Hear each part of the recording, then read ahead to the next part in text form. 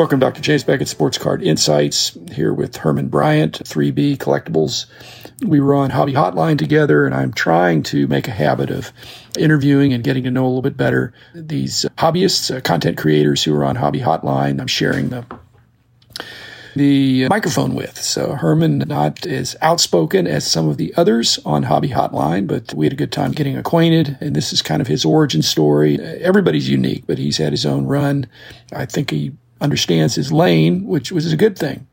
I used to be a Pirate fan, and he's a Braves fan. I'm maybe no longer a Pirate fan to the same sense, but I love the Mavs and the Cowboys. Thanks, Herman, for sharing your story. And thank you, sponsors, Topps, Panini, Upper Deck, Heritage Auctions, Huggins & Scott Auctions, Mike's Stadium Sports Cards, Burbank Sports Cards, ComC.com, and Beckett Media, Beckett Grading, Beckett Authentication. So Herman Bryant, 3B Collectibles. Here's his story and his involvement in the hobby over several decades. So thanks, Herman, and best to you and Ken with your personal rips and hobby chat, your own content creating, and I'll see you on Hobby Hotline one of these Saturdays. So you had an eBay store 20 years ago. Were you a collector before then? Were you selling cards other places? I started collecting back in, which I was a late bloomer. I was about 12 when I started. It was back in 84. My first card was a Dale Murphy. There was 84 Topps that my mom picked up for me. She picked it up for me at a flea market. Awesome. I spotted it, and I knew Dale Murphy because watching baseball with my father, knowing who Dale Murphy was and Bob Horner, back being my two favorite players. I picked it up, and I held that card forever and still have it to today. I actually got started collecting a couple of years later when some friends at school had some cards, and I was like, hey, I've got this Dale Murphy 84, but they have like boxes of cards, and then it just piqued my interest, and I picked up a few here and there from them and started trading. And of course, like a bunch of other people, 87 was my first pack that I actually opened. Okay. And it took off from there. We collected from then up until about 96. All through high school. I didn't really take a break for anything through high school. I was actually already married before I started slowing down. I went to work at a local card shop that was actually inside of a pawn shop in my hometown, helping the guy sort cards and binder up cards and whatnot. And he wanted to get out of it. I asked him what would it take to just take it over. He gave me a price, and I went home. And of course, I was still in high school at the time, but talked to my parents, and of course, they're like, "You're crazy. You're not spending this kind of money on this." And kept talking to them. That was actually my first bank loan. Was to my dad signed the note with me to purchase this shop from this guy, and he allowed me to stay inside the pawn shop and sublease a corner. I just subleased the area and took it over. Yeah, and did that for about 2 years. Do you listen to Mike Summer, the Wax Pack Hero guy, has a podcast? I do. He bought out the store within a store, similar kind of deal up in Illinois. But I suppose being in a pawn shop is good. If you got traffic, people coming in there. So was your store pretty successful, or was it in the time when the hobby started slowing down? No, it was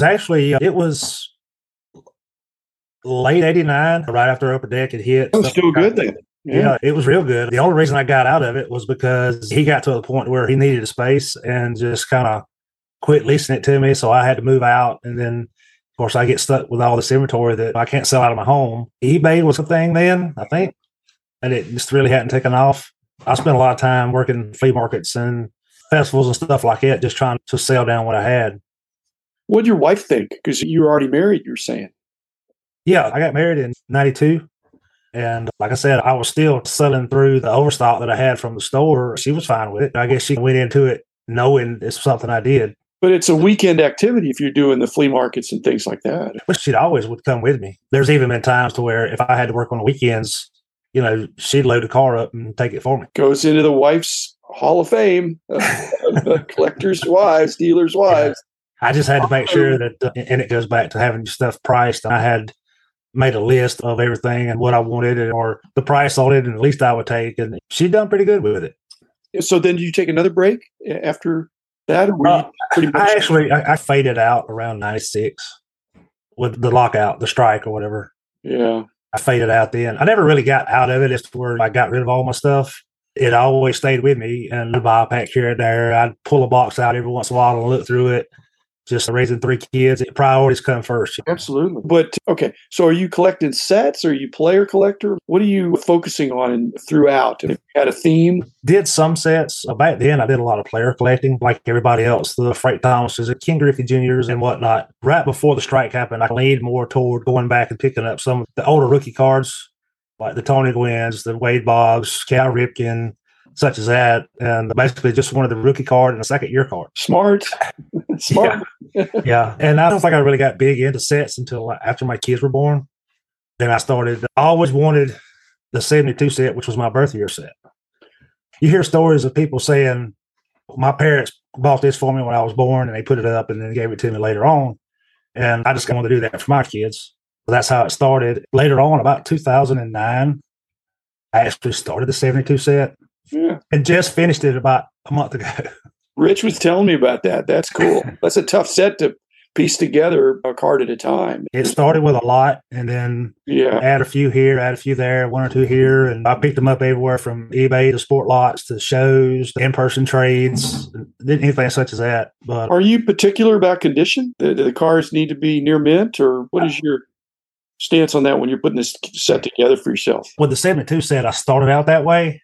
But once I got into more toward the semi-highs and the scarcity and just trying to find them, I leaned more toward just get it and fill the set. And if I'm not happy with it later on, I can look for a better copy. But you're not stockpiling cards that much, are you? You're collecting and selling off what you don't want, stuff like that? Yeah.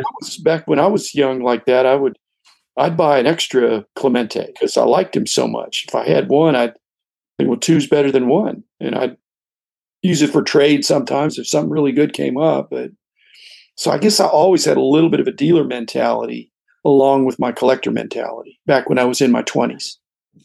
Yeah. The only thing that I really, is, as you say, stockpile is I'll pick up any Freemans and any Dale Murphys that I see. Okay. Regardless of whether I already have it. I have, I think, 35 of his rookie card. It's not like I'm. Now you're talking. Okay. You talking about Murphy? Dale Murphy? Because no, the Freeman rookie cards, yeah. So many rookie cards. Yeah, I wish I had 35 of the Dale Murphy rookie cards. That's a good card. So how do you get to be friends with Ken? Through Twitter. So what kind of stuff do y'all do together? The podcast or the YouTube channel? Yeah, the YouTube channel, Richmond Hobby Chat. That actually started out with Brad Bethune. That's right, yeah. Me and Brad had a weekly appointment of Monday nights. We would jump on StreamYard. We could use it like a Zoom call. We didn't record. We didn't go on YouTube. We just talked back and forth.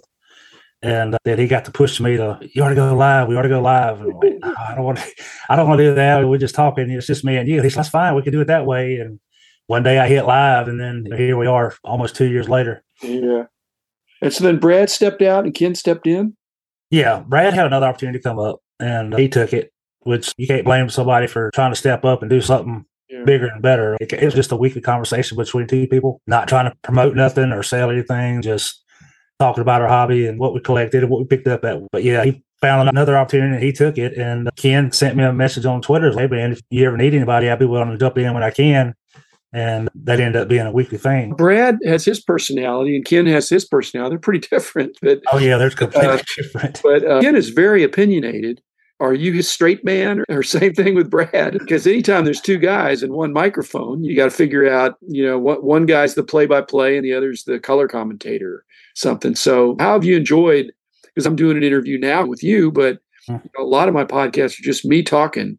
It's simpler, but it's not as good if you're just talking to yourself. What do you enjoy about working with those? Brad, he's a comedian. Yes. Comic. He's got to cut up and be the class clown. Agitate. Yep. Agitate. There you go. Yeah. That was fun in its own way.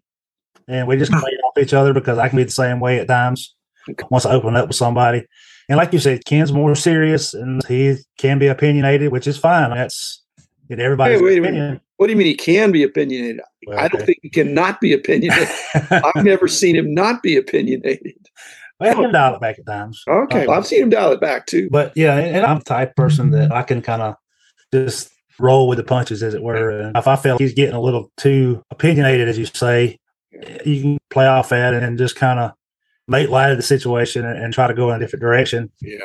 And I'm not really the type to try to just antagonize and try to keep something going. Sounds like you're a great partner for both those guys.